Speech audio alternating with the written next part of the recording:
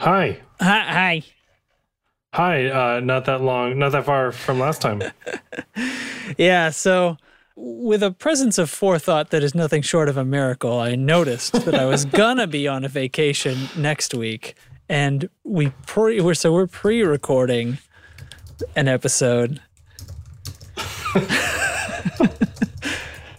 I mean, we heard your feedback, and we're accommodating. You know what? We're listening.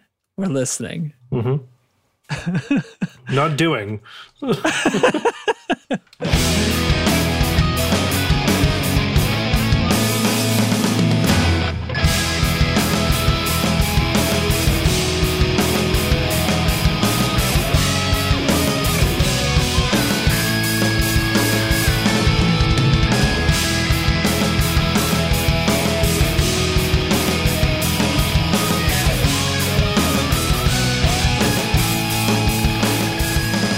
So yeah, what's this episode going to be like? Do we have enough time to gather anything to talk about, or are we just going to... I think we have some stuff to talk about. Oh, really? So it's not just going to be our video game episode? Yeah, I've got a few things to talk about. Okay. We could sprinkle it in. We've done that in the past. A few days ago, I sent you a video to Monster Factory for Fallout 4. Did you happen to watch that? Oh my God, no, I forgot. Yeah, Okay. I've been sort of pounding away at things, and I that one slipped. I meant to watch that. Okay, so Monster Factory is a YouTube channel by the brothers, a YouTube series on the Polygon YouTube channel by the brothers McElroy. Yeah, who work for Polygon still, most of them, don't they? I think one of them maybe launched it and still writes, but doesn't. Really? Doesn't run it. Or there was a whole thing. I don't know. I don't know the detail. I think at least one of them. They talk about the way they talk about it. It sounds like at least one of them still gets a paycheck. Still does a thing. Yeah. Okay. Which was a detail about them I only learned kind of recently. I'd never really put that together. But anyway, Polygon's like a blog for gaming and stuff like that, right? Yeah. It's a good way to put it. So why not? Monster Factory is a YouTube series by I can't keep them all straight. Griffin and Justin McElroy, I believe. And any game that you can create a character, like create the face and features of how a character looks, they will play and make the character as ugly as possible. Like truly just a grotesquerie. Truly hideous. Truly, objectively hideous. And the series, and then they play the game through it, but they do like a kind of a Mystery Science Theater approach to the game. Live commentary as they play, and they kind of speed it along. They kind of cut out a lot of the stuff till they get to the jokes. Okay. But it's so you don't have to watch like a full. You don't have to watch them play playthrough. Fallout for 2 hours to hear 30 minutes worth of funny stuff. Right. So but they play the game as this just disgusting character. And they come up with a whole backstory for why they look that way, and they come up with a ridiculous name for them and stuff. So it's so funny. And the series on Fallout 4 is truly one of the best of Monster Factory. So I sent that to you. I really think you would like it. I bet even Marielle would like it. It's super funny. Yeah, that's good. That's good. Yeah. Solid stuff. What else is new in video game land? I scooped up Skyrim, the VR version, Elder Scrolls V, a game from 2011. Yeah. But they, it was on sale. It was on kind of a wicked sale because they wanted another $60 for, let's be honest, it's the original version of the game with a patch on it that makes it sort of work for VR. Yeah. It's not a recode, and it's not even really changing the control scheme. They just kind of made it work. And I was kind of hesitant because the reviews are actually pretty hard to parse because it was a PSVR exclusive when it first came out. Oh, right. And the reviews are pretty poor. PSVR is apparently not that great a machine. The PS4 itself is not really strong enough to do VR, so when they do it, they're dealing with a headset that is pretty low resolution, and I guess it doesn't really have a full 6 degrees of freedom or something. There's something different about its tracking. Or something. I think it only uses the PlayStation camera as the reference point. Okay. And then Yeah, so you probably just have head turning and you don't have any positional. Maybe. Yeah. Anyway, so it comes off as a little bit iffy, and the controls are very weird. But something like a year later, they did port it to the PC versions to this, and Xbox and stuff too. But on the differences on PC now, we have reasonable VR headsets with actual controllers, so you can actually do everything correctly, including fluid motion, because all you could do in the PlayStation 1 was teleport. Right. Wasn't that a motion sickness problem, though? Well, it's still an option for people who have motion sickness issues in VR, because that's common, but there's something like there was no way to not do that on the PlayStation. Like, so in order to like take a step backwards, you had to like hold the stick and put it to your chest. And that would like signal the machine to go backwards. And so imagine trying to do that while you're fighting. Fighting, by the way, happens by swinging your arms to and like, you know, shooting fire out of your palms and stuff like that. So things got iffy. But anyway, I haven't gotten to try it out, but I'm pretty sure it'll at least be fun. You know, for $20, maybe not for $60. Yeah. Fighting, you know, some of the monsters are pretty impressive. Yeah, dragons, like I remember them feeling pretty cool on my 32-inch monitor. So when they are towering 25 feet over me, I'm pretty sure they're going to feel pretty cool. Plus, on the PC versions, you can install the mods, so you can fix all the extremely aged graphics. Yeah, I was going to say, like, the texture packs and stuff. Like, they... Because it isn't the HD remaster that they ported over. Yeah. So with Borderlands 3 coming out in early September. Did you ever play Borderlands? No, is that the one where everybody wears gas masks? There are some gas masks, but I don't think everyone. No, it's one with Claptrap and is that a robot character? Is that an emotion or what is that? Claptrap is the robot character that kind of guides your way through the story. Okay, it is truly the first. Maybe, I don't know if it's the first, but it is the king of all looter shooter, first person shooter type games. Okay.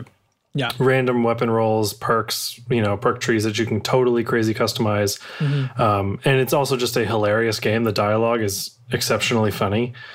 A lot of it from Claptrap, who's just like a robot that's just pretty sassy. And so Borderlands 3 is coming out. It's been like maybe almost 10 years, I think, since anything from Borderlands has come out. That's a lot older than I thought it was. Yeah. So with the release of that, they put out Borderlands 1 Game of the Year edition ported up to PS4 because it was originally PS3 then. Maybe. Yeah.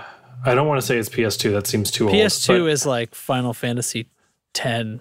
Yeah, so maybe must have been PS3. So they ported the Game of the Year edition up to PS4, and then Borderlands 2 Handsome Jack Collection, which is like the full all the DLCs and stuff.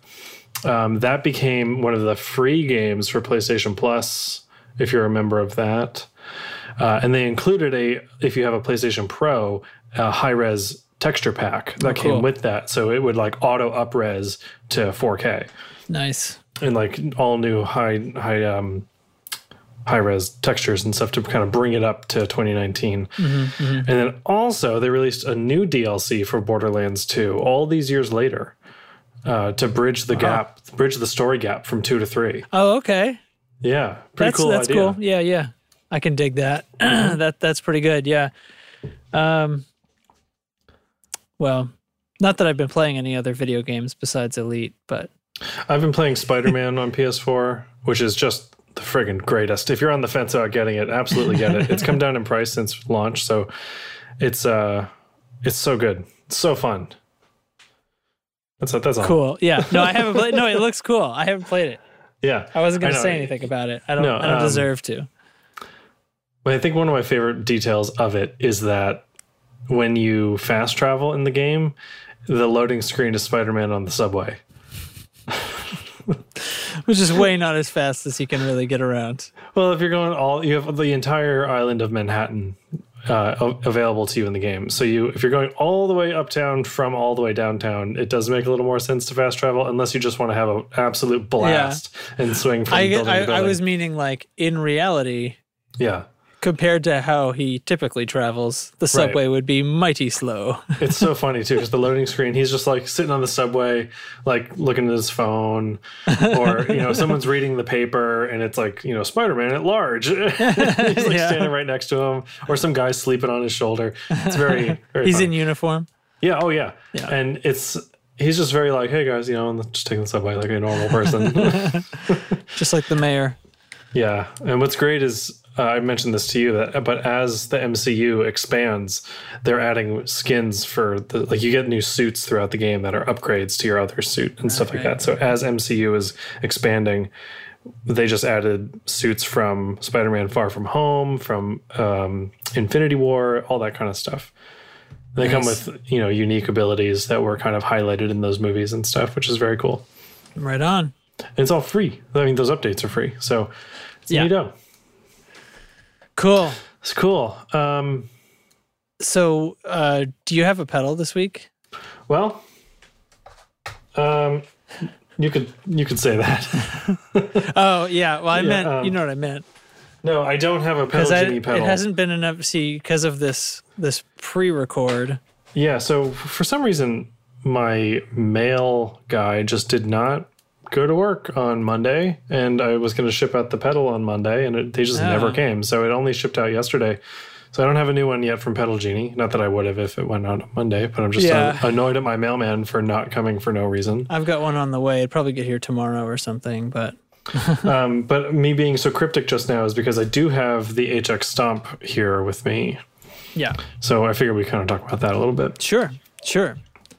We can circle back around. Yeah. So this will be a freeform, possibly short. I almost said we were going to have a short episode. That means we'll go for an hour and a half. I can't find my bell. Oh, okay. This is that episode then. Where? Oh my God, where is it? This is weird. Oh God. Where am I? What year is it?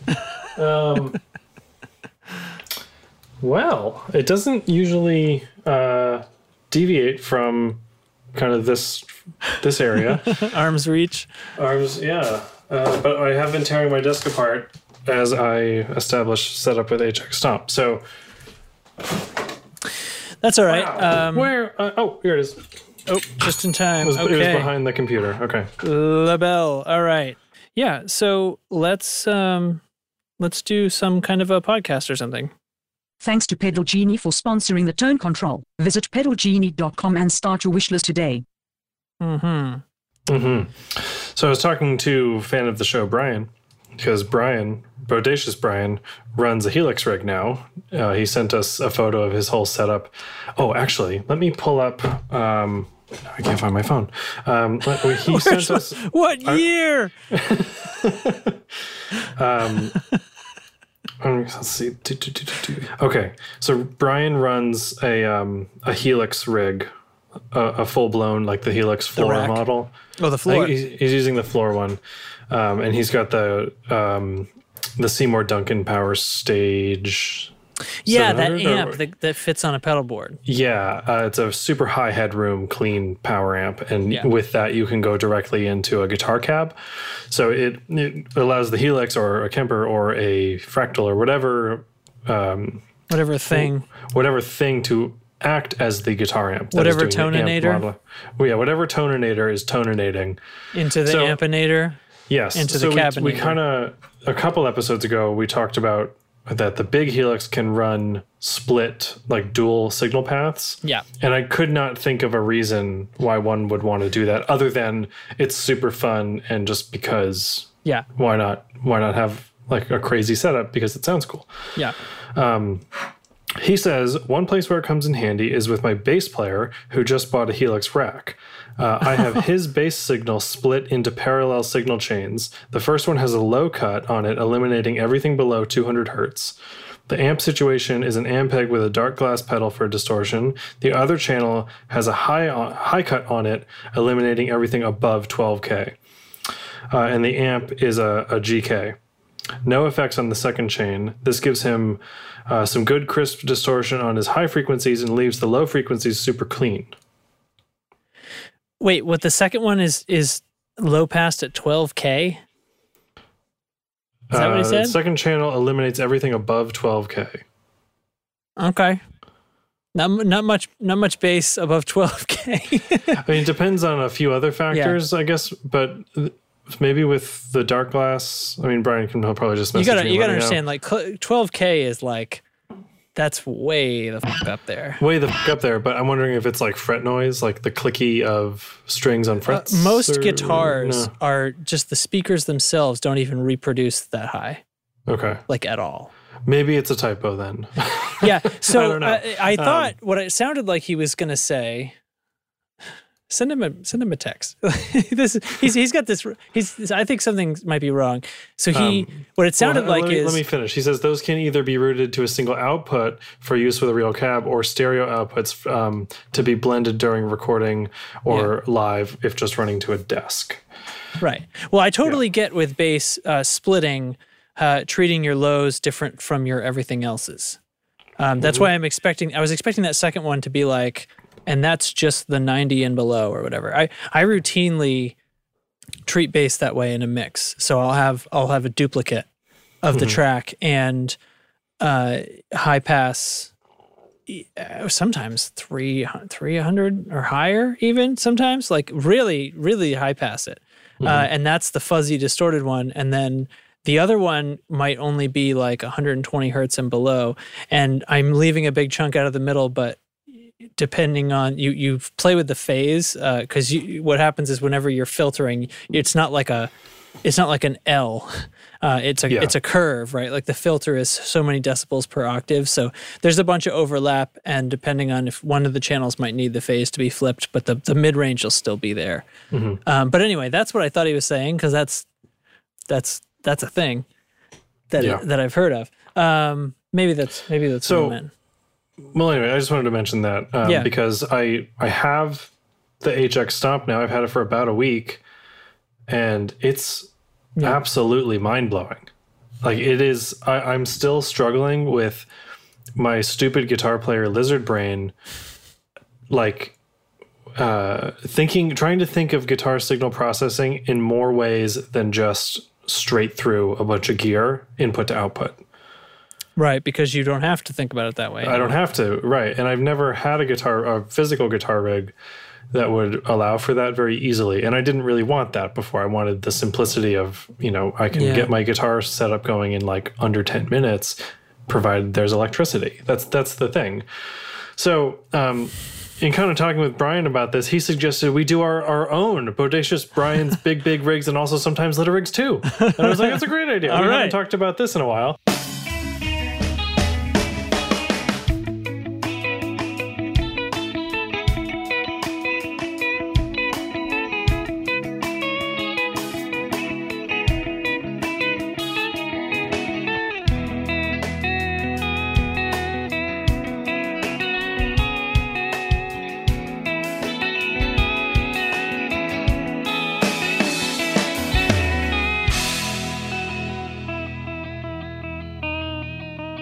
And I think in the very, very first episode, we touched on the kind of gear that we use. Yeah. But that was a long time ago now, and a lot of things have changed.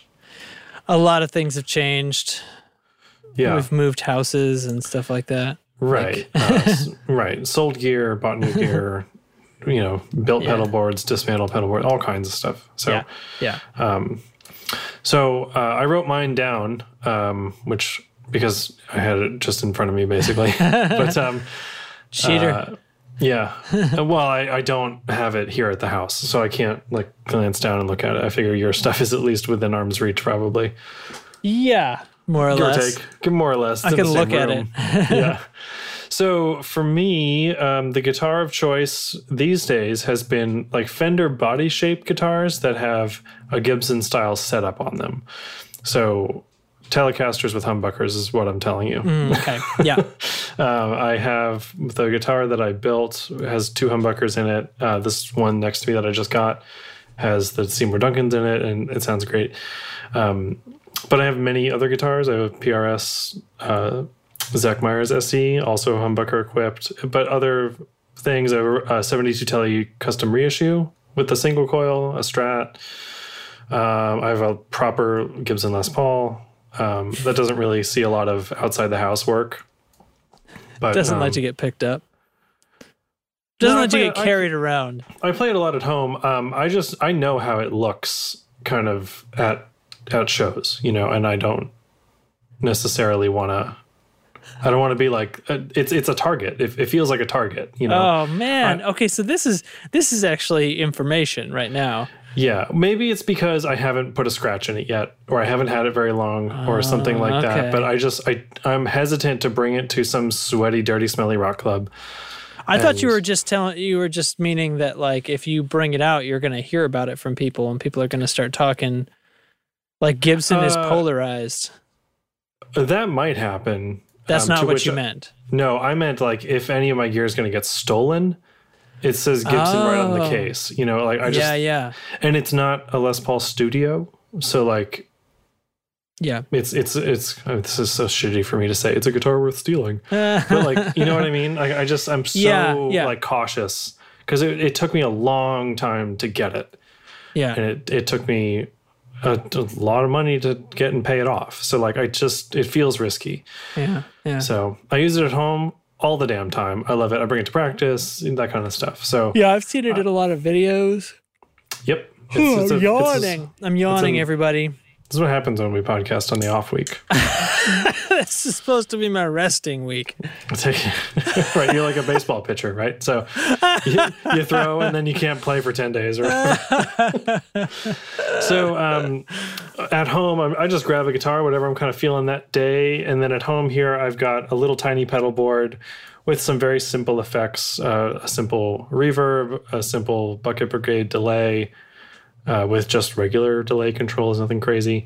I have an old MIJ Boss BF2 flanger, which kind of doesn't, I don't know, it's not my favorite sound, but it's a cool vintage pedal that I have, so I like to play with it. And then I was using kind of amp drives via a tiny orange Micro Terror that is mostly just serving as a practice amp.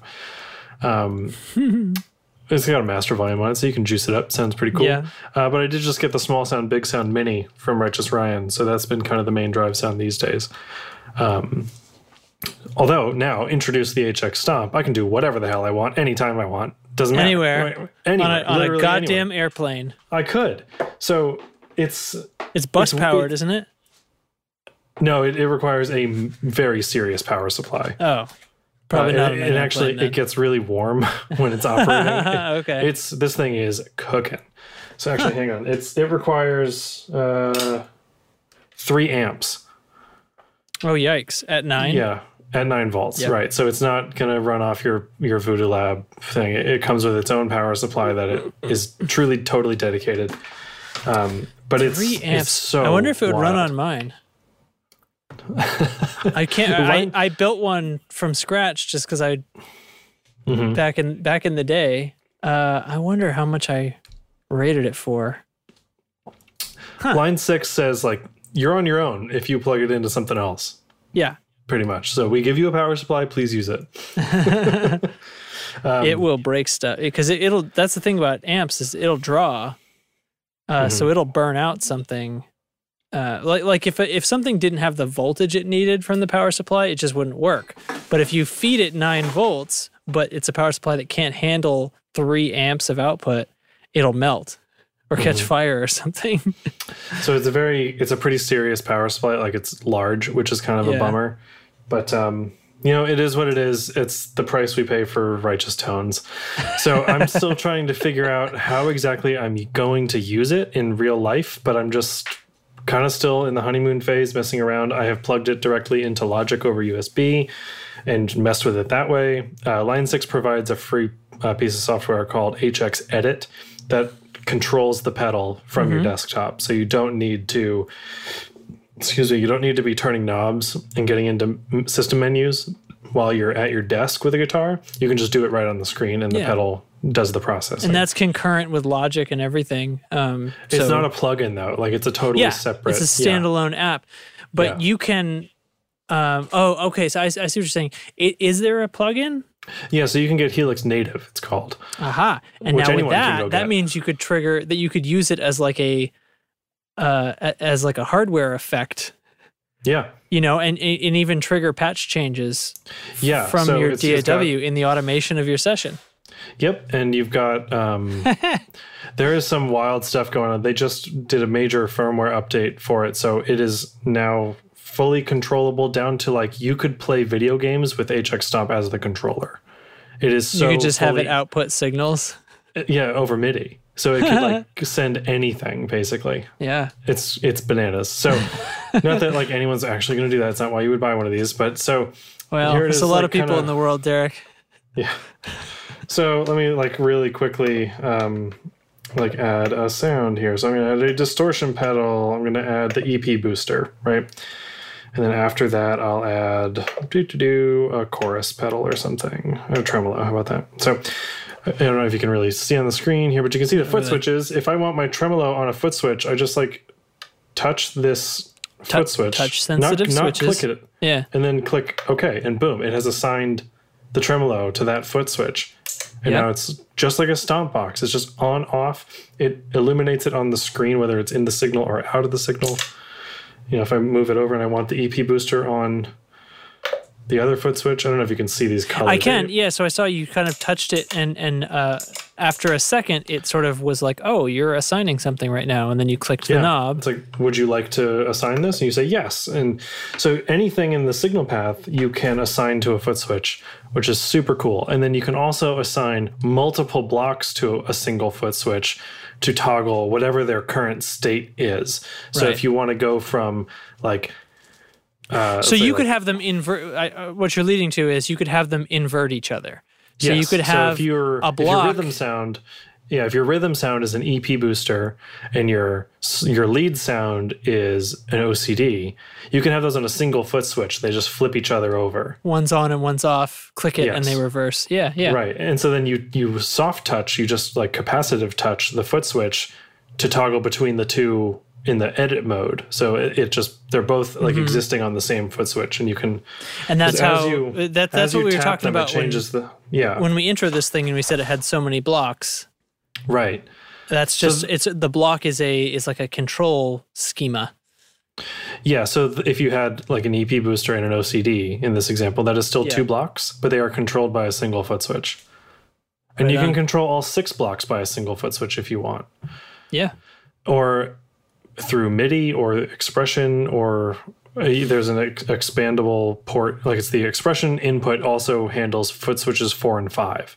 So you can get a little 2-bank foot switch thing that it will read. So you go from 3 foot switches to 5. Out of the box, the far right switch is a tap and hold for tuner. Or you can set that to be foot switch 3, which is what I did. But if you got a 4 and 5 extension, you can make one of those tap, and there's all kinds of like absolutely wild stuff. I can change the microphone on the cab, like with a foot switch on the fly. Yeah. So it'd be a waste of a block. Let's be honest. The microphone is part of the cab block. But yes, okay, I get you. So you could have a different microphone for your clean tone by just setting up 2 of the same cab and then toggling between those blocks with a same cab, different mic or something. Right. Or right. So you could do all kinds of crazy blending. And then to set up something like a stereo rig is amazingly simple. You just say, send this effect to path B. Instant stereo rig. It just splits it wherever you want it to split and then sums it back wherever you want it to put it back. Nice. It's kind of wild. Well, so there's got to be a limit, though, because you still have your Strymon pedal, and I'm sure you're not trading it in. No. So this is not my live rig. That's still... okay. That's the thing. So using this at home, it is... Actually, the demo for the MD500 in the last episode, the amp model was done in the HX Stomp. I did that after we recorded the episode. So using that, I used the effects loop on the thing, on the HX, and then you add an effects loop block, which it can be assigned to a foot switch, all this crazy stuff. So I could run you put it in a loop instead of before the pedal. Well, because the HX was doing the amp model also.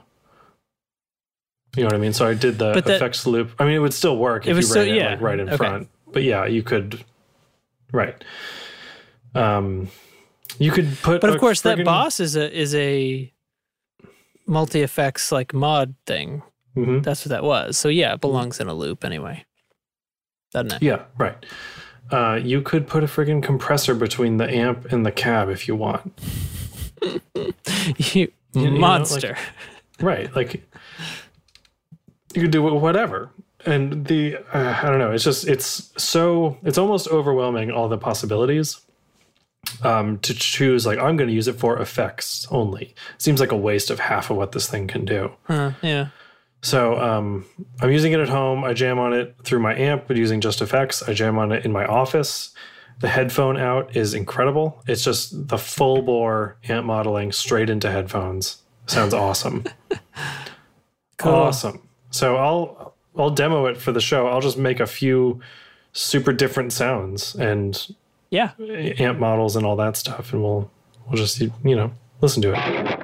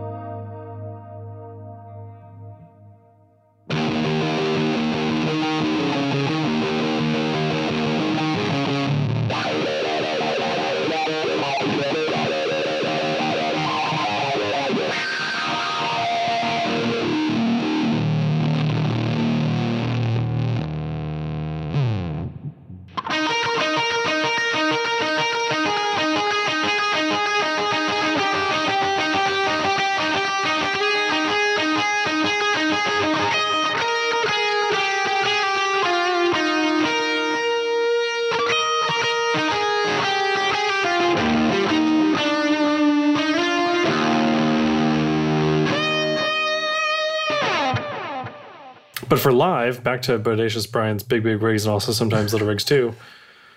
So let me zoom out here for a second. I was adding this to the show notes at work, and I added, Brian thinks that we should do our own rigs for the segment, and I just abbreviated to BBBBRAASLRT. And I laughed at my desk for way too long. BBBBRAASLRT. Yeah, it just rolls off the tongue. Yeah. Nope. How do you say more than one B? You gotta, it's like, oh God. Brassler. Bad. It's like the like bad to the bone. Yeah. That's how you do it. It's super fun though. It'll do bass rigs, which I can properly demo bass stuff now, which is really nice. You had Bias before though? So I did have Bias. I still have Bias, and I gotta say, I was kind of expecting when I plugged it into Logic to feel pretty similar. Yeah, it's a totally different animal, and it is truly. I mean, Bias is a lot of fun. This really blows it out of the water. This. Yeah, man. Yeah, you can in Bias you can get into like, I'm going to add a different transistor or a different transformer and change the tube or like stages cold bias these tubes.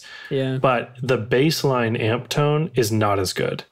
Like the starting point. I think it's too much flexibility. That's how it struck me too. I remember trying a demo of Bias when it came out, and it was only like 1 or 2 amps, but it had all the tweakability. And I was like, I can hear that it's changing stuff, but it doesn't make it easy to find a good tone. It's like, most of these amps they came from the factory with their optimal settings. When people fucked around with the bias on them, it wasn't.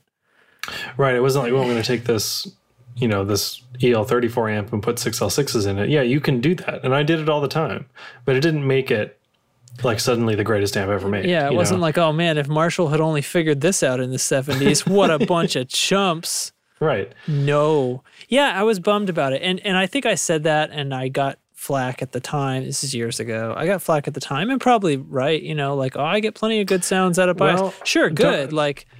You've probably got the head for it. Like Bias is the product for you. I think it's a little narrower than they wanted it to be. Because I think you got to want to be a tweak head. It's a product of the times, too. I mean, this is just a case of the technology is better now. Bias has been out for years. Yeah. And Helix is just running laps around them right now. Remember when Line 6 was like ancient history and everything was like, oh man, between Bias and Kemper and Axe-Fx, man, Line 6 must have fallen off the map and everybody just lapped them, and then and then here we are. Like it's the big competitor. I guess they woke up the tiger. So it's super fun. It's very compact. I'm thinking about if I want any accessories for it, but right now it's freeloading on my desk, no Velcro, no nothing. Yeah. So I think it feels to me, and I haven't played them to compare, but it feels to me like Line 6 is finding a way to be this kind of top level amp model, but in a kind of simplified, maybe more elegant form factor. To the point, like Axe-Fx obviously sounds great, but they look like they're way more complicated. And I think someone who knows that, like Brian from Tone Jerks, would probably say, once you know how to, this is true for anything. Sure. Once you know how to use it, it's easy. And once you know Bias, I'm sure you could get some awesome sounds out of it. Yeah. know? So, but that's the thing. I had great tones on this thing in 5 minutes. Yeah. And hopefully Axe-Fx is coming with great tones and stuff like that out of the factory. But I'm just I'm looking at them and having it described to me. I don't know. They're definitely not missing on the tone, and hopefully it doesn't seem like they're missing features to me. I don't think so. I don't know a lot about Axe-Fx as far as like the nitty-gritty feature list. Yeah. But it's so just personal preference right now. What I would have given to have this kind of processing when I was a kid. Oh my God. I've got my practice amp from when I was first starting guitar right next to me. It's a shitty Fender solid state 8-inch speaker piece of garbage. Sounds awful. And it's like, it was good enough at the time because I really wanted to play guitar. And at some point, like you graduate to like understanding tone and understanding gear, but not being able to afford it yet. You know what I mean? Yeah. Stuff like this, I mean, this is still a lot of money. It costs as much as an amp, but it's way better in a lot of ways. It's the two dudes in a MacBook of amps and pedals, So anyway, circling back, my live rig, I play through a really crispy and jumped AC30 with greenbacks, of which Alex from Copper Sound built me a little amp switcher for the reverb and tremolo that is built in. So I have that on a foot switch that's on my pedal board. Do they not normally have a switcher? It probably came with one, but when I bought it used, so it didn't have one. He built me a cool one that the color matches the control panel, that like reddish pinkish color. Yeah, kind of neat. And then what's really rad is the standby switch. No, what is it? Power on is a red light, and then standby on is a green light on AC30s. So I had him do the red and the green light for reverb and tremolo. Oh, okay. Awesome. So that matches, which is kind of cool. But I run first into a Polytune, just a Polytune 1, actually, an old boy. I still got that too. Yeah. An Ernie Ball volume pedal, courtesy of Justin. Still going. Which actually, it's squeaking like crazy now. Oh, it's squeaking. Yeah. You're probably WD-40. Yeah, it's funny when we do demos and stuff, just like live in the room, you can hear it like. Like I do have to spray it down, but that's still working. How many times is the Kevlar broken? It hasn't on this one. It broke on my last one, but it hasn't broken yet. Knock on wood or something. Yeah. Then the Copper Sound Custom Stutter Volume, which is a momentary switch with a volume pot on it. MXR Script Phase 90, a full tone Plimsoll, which is just the freaking best sounding thing. Oh my god. Exotic Effects EP Booster, an old, not that old, but like old to me small clone, EHX small clone. This is the second or third guitar pedal I ever bought. Yeah, and it looks like still. It does look like it. I had another chorus for a while and just returned to the small clone because it's got the thing. Yeah. Then into the very new Copper Sound Loma Prieta Tremolo, which is killer. It's being heavily featured on a new Delaney song. Up to the Old Blood Noise Endeavors Procession Reverb, which has a modulation in the reverb, so you can add tremolo to the decay, which I really, really love, or phaser or flanger. Then into a Strymon Timeline, which is also pretty new. That I'm basically just saving custom sounds for each song. Yeah, and you'll worry about it in 999 songs from now. Pretty much, yeah. So the drawback of that is now on our set lists, I have to write down the number bank they're in because I can't remember. Can you move them? I think you could if I were to hook it up to something that could send MIDI, or US. Does it have USB? I can't remember now. I don't think it does. Really? I think it does. Let me Google that for you. Google that for me. But I could reorder them. But the first 6 are the 6 from the EP, so that's easy to remember. But then after that, they're just stuff's going to fall out of order as we write them, pretty much. Yeah. And then when we play live, it's not like we play the EP in order every time, so. They're all over the place. It's not a big deal. I remember a few of them. It gets a little better every time. Yeah. It does not appear to have a USB. Yeah. I think it'll do like USB over something else. MIDI, maybe, I guess. I don't know. So I don't know much. Hold on. There's got to be a function for this. These guys thought of everything. Save presets. Copying. So there is a firmware thing. So for Timeline, it looks like you do it over MIDI. What? Yeah, so I found an update your firmware page from 2015 in regards to Timeline, and it's telling you to use MIDI. So it fires the firmware over MIDI? It would appear so. Strymon Timeline Librarian. You need a MIDI interface. So you can find these random little $30 MIDI to USB interfaces, and yeah. So could I use my HX Stomp? It's USB and has MIDI. USB out. And has MIDI, so probably. Yeah, that will probably appear to Mac OS that'll appear as a MIDI device. So yeah. So then you plug it in, and then MIDI setup. Choose your in-out ports. And you would set them as HX Stomp, like whatever it is. Upload the firmware to the Strymon, and then you have device list, work list, fetch, sync, open, save all, load one, rename, move, swap, replace.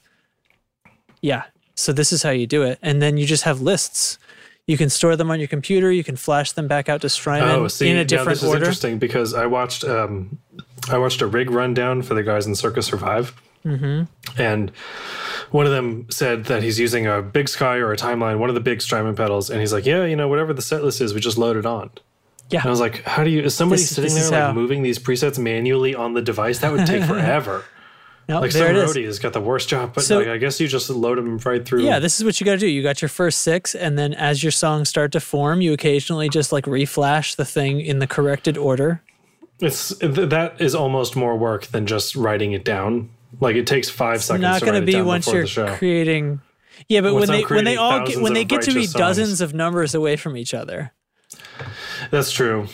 I don't think I would not want to be banking like that. Yeah, right now they're all within like 12. So you're clicking it that many times when you're supposed to be tuning, Derek?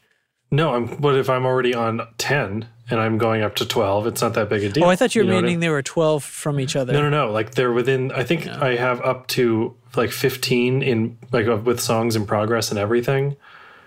So like, we might go from like track 2 on the EP to like track 6, then back to track 1, and then like bank up 3 more from there. Like it's just all over the place is what I mean. So, and I do have a bank of just basic quarter note delay and basic dotted eighth delay that I can pull out and then tap in a tempo as needed. So anyway, that's my rig. Yeah, This show has taken forever already. Oh my God, we've talked for so long. This is fine. This is like a new and different thing for us. Like we're actually like having a discussion show.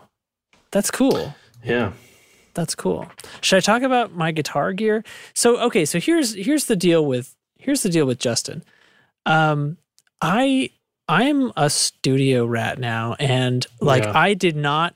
So when I moved to Ohio, that was like right as we had discussed this podcast, but we had not actually started it until I moved away.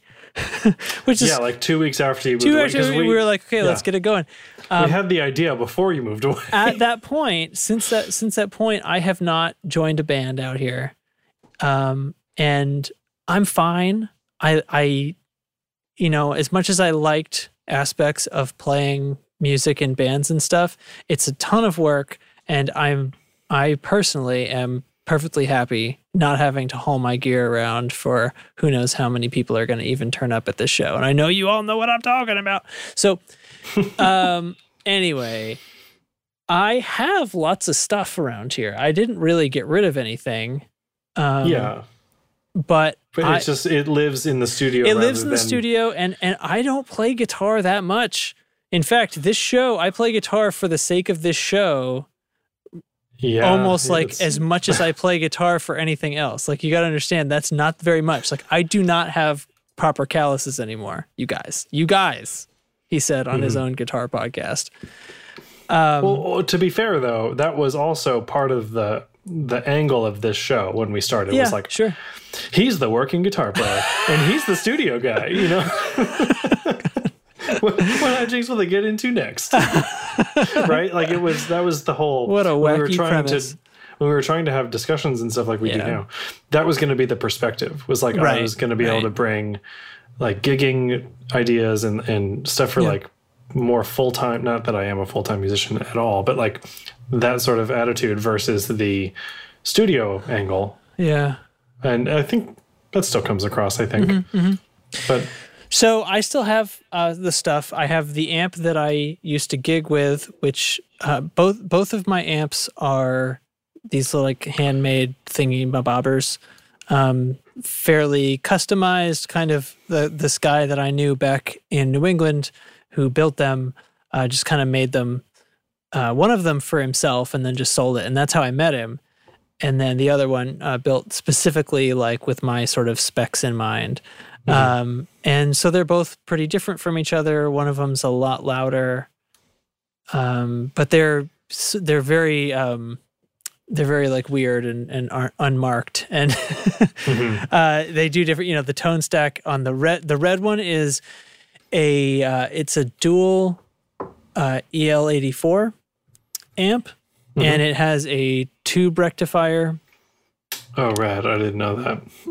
You didn't know that? Yeah. No. I told him I wanted something like a small Vox, except with a tube rectifier, and we put a double stacked master volume on it. So a post phase inverter master volume with this, you have to buy this crazy pot that's a dual brush pot.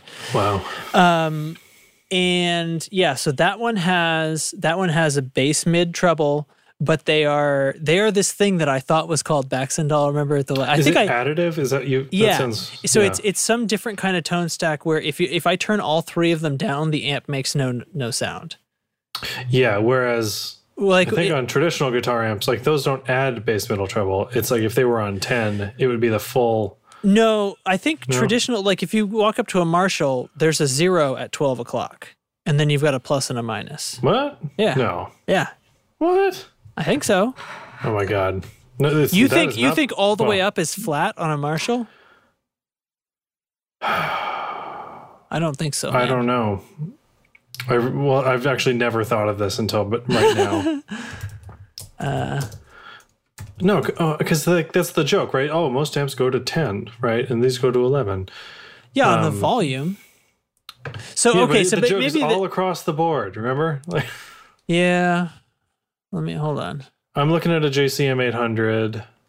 No, they go 2, 4, 6, 8, 10. Okay. All right. Well, I always believed, and I still, this isn't dissuading me just because they're marked like that. I think Noon, which I guess is 5, is flat on those EQs. Right. Anyway, on this amp, it's not like that. They are, so on my gig amp, it is like that.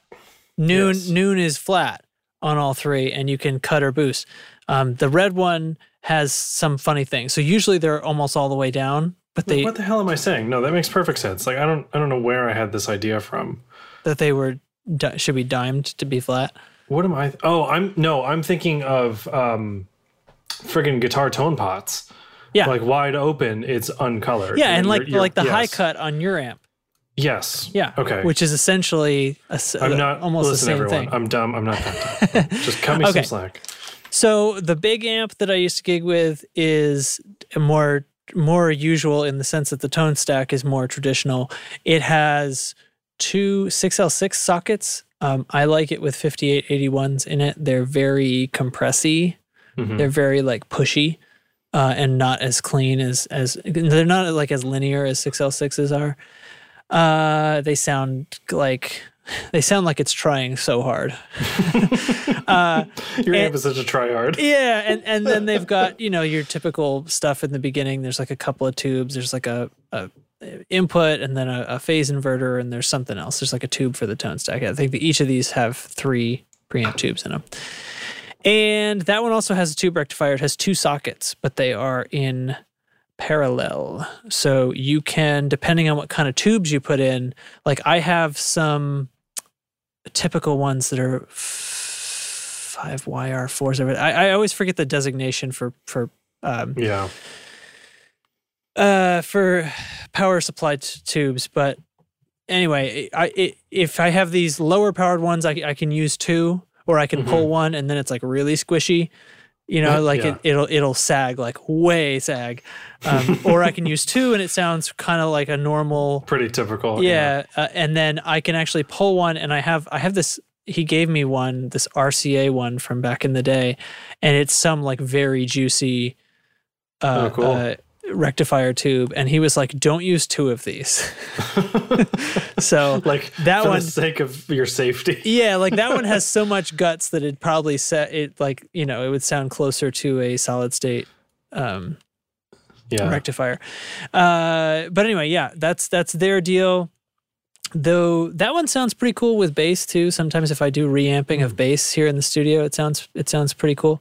I have a few cabs. I have this like random little 112 thing that I put an old speaker in. The one that I gigged with was a 212 from Avatar. It was it's like an open back thingy. Mm-hmm. It has a vintage 30 in it, and I thought it was a blackback. No, it's a Helitone from Avatar. Will sell you Celestion speakers as well. Yeah. They will sell you a vintage 30, or they will sell you a Helitone, which is their own like sticker. It is a vintage 30 that they have aged. They like worked it out by like putting it on a machine and running signal through it for X hours or whatever. They cost the same price, so I was like, okay. So anyway, Helitone is a broken in, which I am not certain is not Hocus Pocus, but anyway, they did it, and I don't care because it was the same price. And the other speaker is actually they straight up start with a vintage 30. Yes, they buy a vintage 30, they do this to it, and then they sell it as a Helitone, but they don't mark it up, so I don't care. Yeah. Okay, back in the day, I found this 412 cab at Daddy's Junkie Music in Portsmouth, New Hampshire, when that store existed. And it had a hole in the grill. And I was like, I had a low price tag on it. I was like, what's the story with this bad boy? And the guy down there was like, yeah, some clown shoved a guitar through the speaker. But he glued it back together and it sounds okay. And I looked at it and he glued it like it looks like some kind of black glue, and pieced the cone back together. And I played it and I was like, all right. And it has the kind of, it's a Marshall cab, but it has the kind of grill cloth that like the AX ones have. Yeah, the now. older, that salt and pepper kind of cloth. And it's so it looks like one of the older kind of deals. So I played it happily for a while. At some point I decided I wanted to know what was in it, and I took the back off. I don't know why it took me so long, but it had, and I traced down the serial numbers, it had 1979 G1265s in it. 65? Yes. They're 60. Essentially, Oops. They are like a slightly different sounding 65 watt version of a greenback. The G1260 Heritage Series. So right now you can buy the Heritage Series G1265, and it's essentially a reissue. It's the same speaker. Yeah, sorry. I was thinking of the G1275. They made a 75 as well. One, right? That's the Van Halen one. So that was the like Van Halen wanted greenbacks that could handle their balls or something. And G12H75, right? Yeah. So these are the 10 watts lighter version of that. It's fine. So anyway, so I had that, and that was when I played a 412. I got rid of that was the speed of film. Actually, the theme music to this podcast is recorded with that cab. We were just talking about that today. And the big amp, the 5881 amp that I was talking about.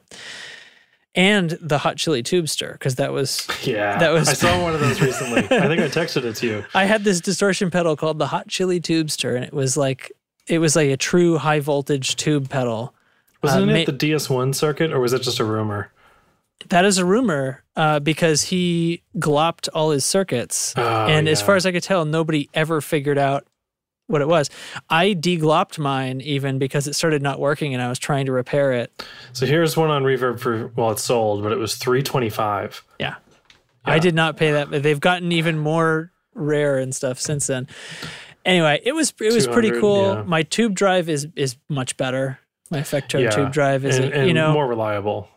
Yeah, but I don't think that existed when I got the Hot Chili thing. So eventually I didn't want that 412 anymore. So I, in my infinite wisdom, got this empty Avatar cab. It was a scratch and dent that I got for like nothing. Super discount. And I can't find the dent, you guys. So anyway, but I got it. I put two of those. So here's what I did.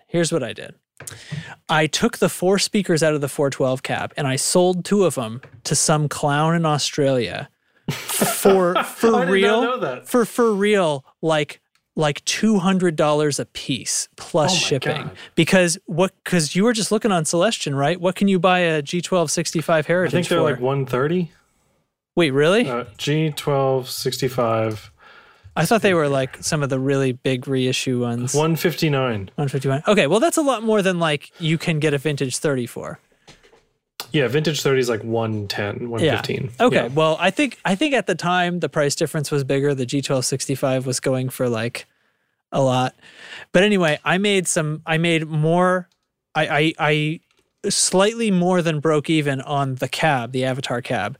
Then I took the other 2 speakers, which included the broken one. I kept the one that was glued together because obviously I wasn't going to try to sell the one that had tears in it. Well, and it sounded fucking great. So well, yeah. So the thing is, it had an age limit. So I still have the one that wasn't. I actually still have both of them, but the one that was torn, it started to give out.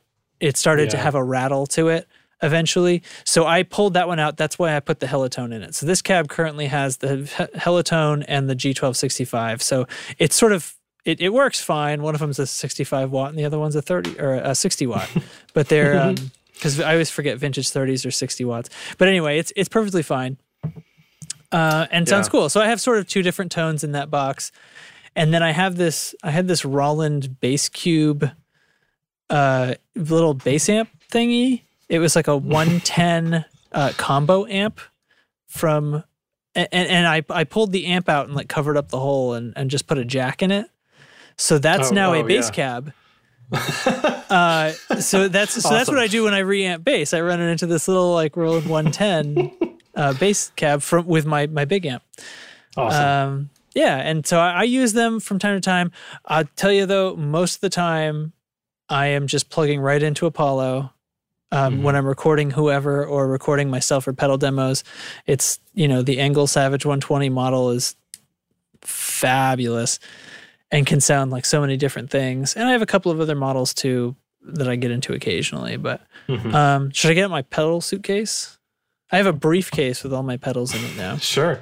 Because I got rid of my pedal board. Actually, you know what? I still have my pedal board. It takes up so much floor space. I took everything out of it.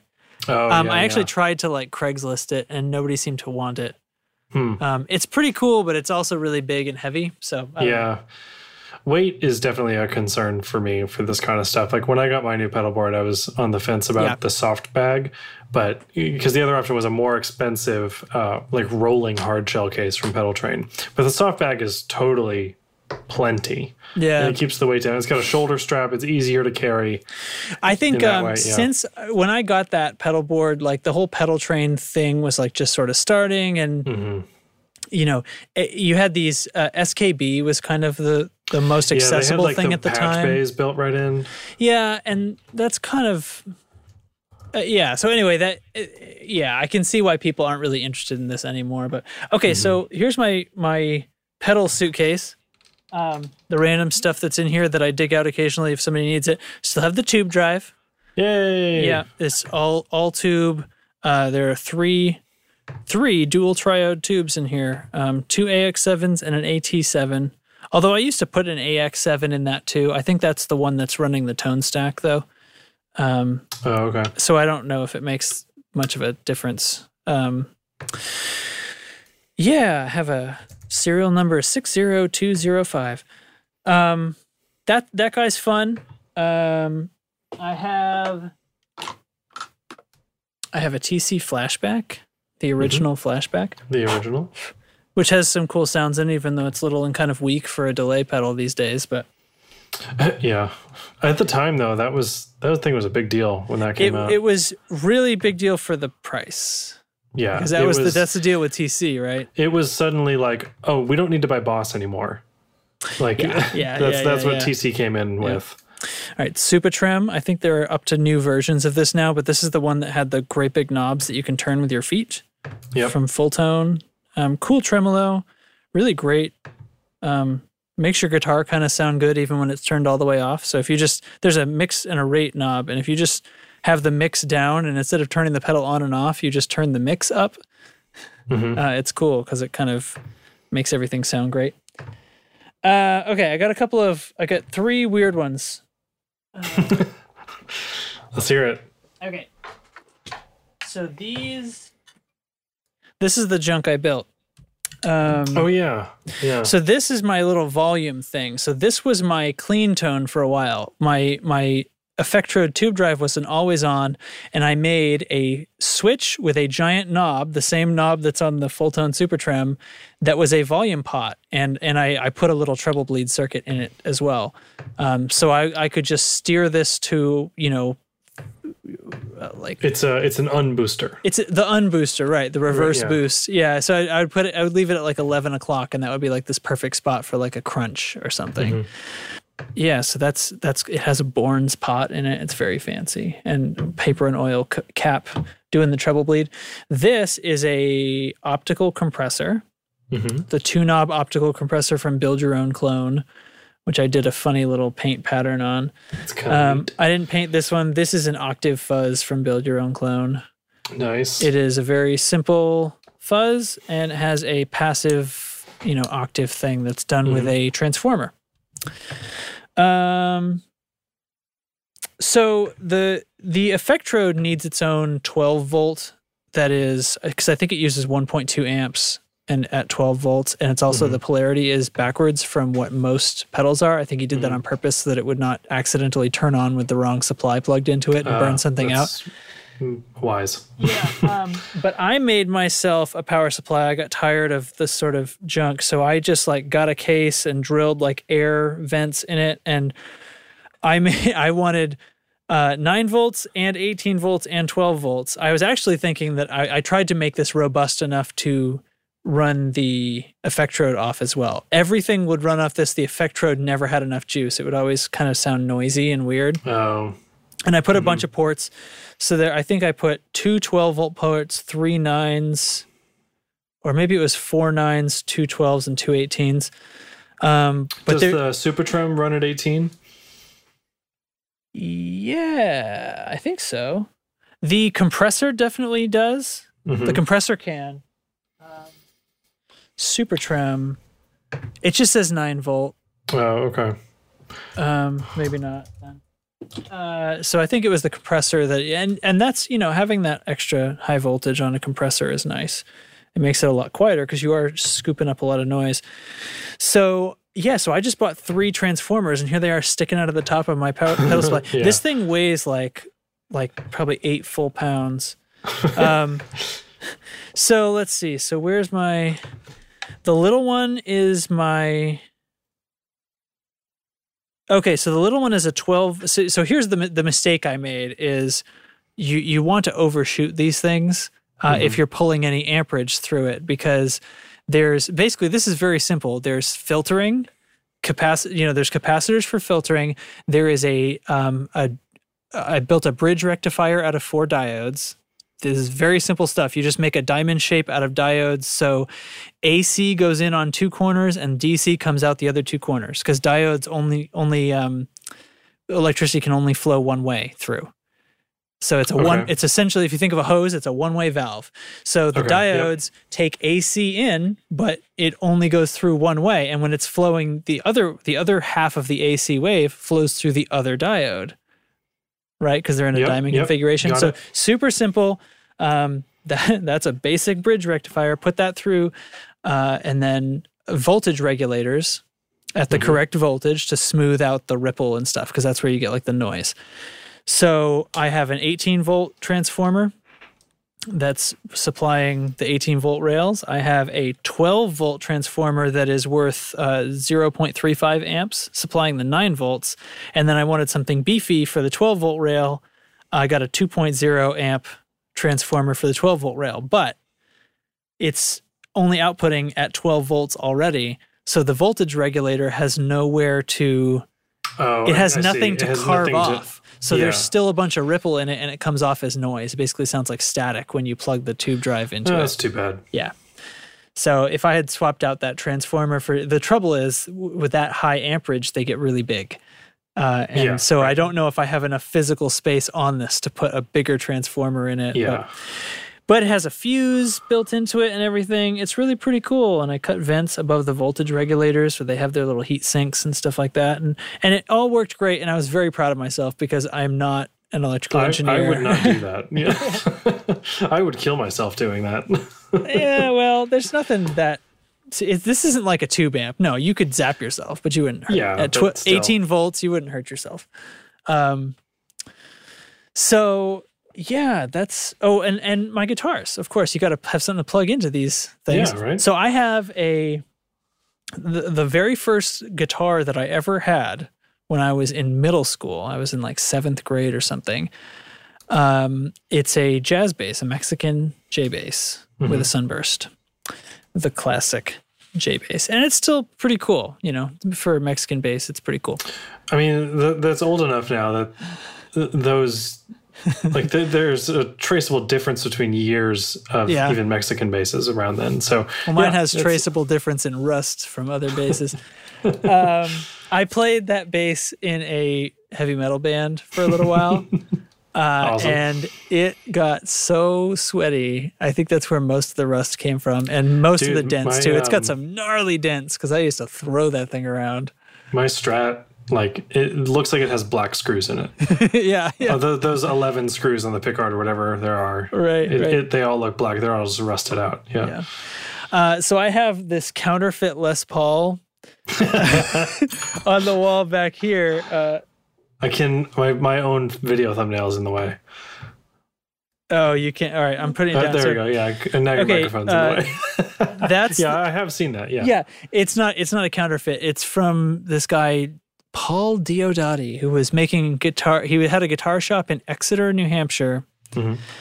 And he found the factory that would make you a counterfeit Les Paul if you wanted to. Like the Chinese or Japanese or whatever it is, that the overseas factory that they just don't care. He had them put his headstock on it. So I guess if he was still in business, which he's not, he would be into the same trouble as Dean or whatever. Yeah, right. But it's a basically Les Paul standard spec. Mm-hmm. I think it had something similar to PAF pickups in it. Nice. I changed one of them because at the time I wanted to start playing it and it sounded too different from my Telecaster at the time. And I wanted something that didn't have as much low end. So I changed the pickup, and it's pretty cool. I think nowadays, like, I probably would be cooler if I still had the other pickup, but anyway. It's there. Oh, I refinished it too. I didn't like the color that it was, so I sanded off all the finish. It's got a curly maple top thing, and I sanded it all the way down to raw wood and restained it and everything. That was a bear. I wouldn't do that again. And then I have my Telecaster that I built. I originally had a Tele that was a Korean thing, and the only part of that is still my first Telecaster is the neck pickup. Every other piece has been one by one swapped out. Yeah. There's a term for that. It's the name of some old ship that when they would replace boards on a ship back in the day. Right. There was some ship that they ended up replacing all of it. Yeah. And they were like, well, is it the same still ship? What do we call it? That's the Star Trek problem, right? Like if you dematerialize someone in a transporter and rebuild them out of different molecules from different energy, it's not the same person. I forget what the term is, but it's it's named after whatever that ship was. Cool.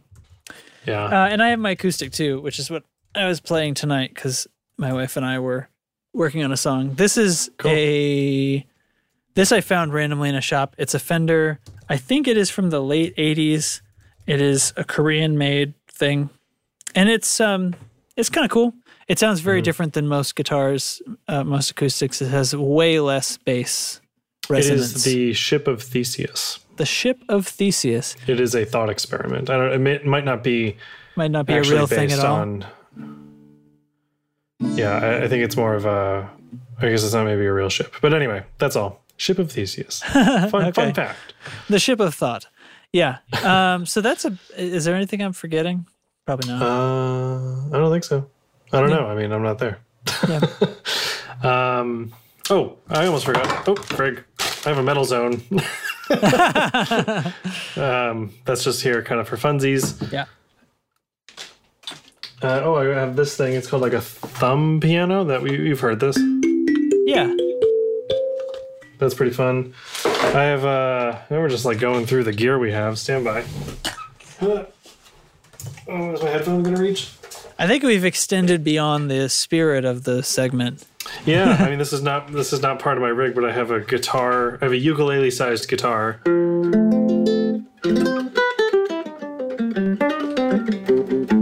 It's a 6-string ukulele that is tuned A to A. Oh, nice. It's fun for if I'm working from home and I don't have a guitar here, I can just kind of noodle on this thing. It's great. I just don't believe in travel guitars. But if I were to need something to travel that was small for whatever reason, this would totally be it. Yeah. You should. My dad has this baby Taylor that he brought with to our vacation a couple of weeks ago. Mm-hmm. And that's small, but it seems like a fairly legit guitar. I think most travel size guitars still have a full scale length, right? It might be short scale or something, short but they're scale. Right, but they're not this size. I mean, this is ukulele is bigger size. Than that. Yeah, but it is smaller than a regular guitar. So let's see, baby Taylor. It's funny, it has It has like a screw that you can see. Oh, it folds, right? No, well, I don't think so. I don't know if it does. So the he baby didn't do Taylor, that. I thought was a bolt-on, and it bolted from the front, right? Yeah, there's a screw in the front of the fretboard. I think it's this mahogany one. Is the one he got. I don't know which one it is. Yeah, this is the deal. So yeah, $450 US for one of these. Let's see what this. What's the specs? When I have the same problem with a travel mouse. You know, if you're a business person with a travel mouse, computer mice are small enough already. You don't need a smaller one. So 22 3/4. That's a Gibson scale length. Yeah, so it's not even. Oh wait, no, I'm sorry, 22 3/4. 22. No, that is short scale. Sorry. Okay. Gibson is 24 3/4. It's a 19 fret. Cool. And it has a gig bag. Body is 15 3/4 inches long. Yeah, that's awesome. And it's like it's a guitar. I mean, it's just a little one. A little boy. The thing about like some travel guitars is like they're still an approximate size to a full size guitar. So yeah, it looks kind of like that guitar's kind of small, isn't it?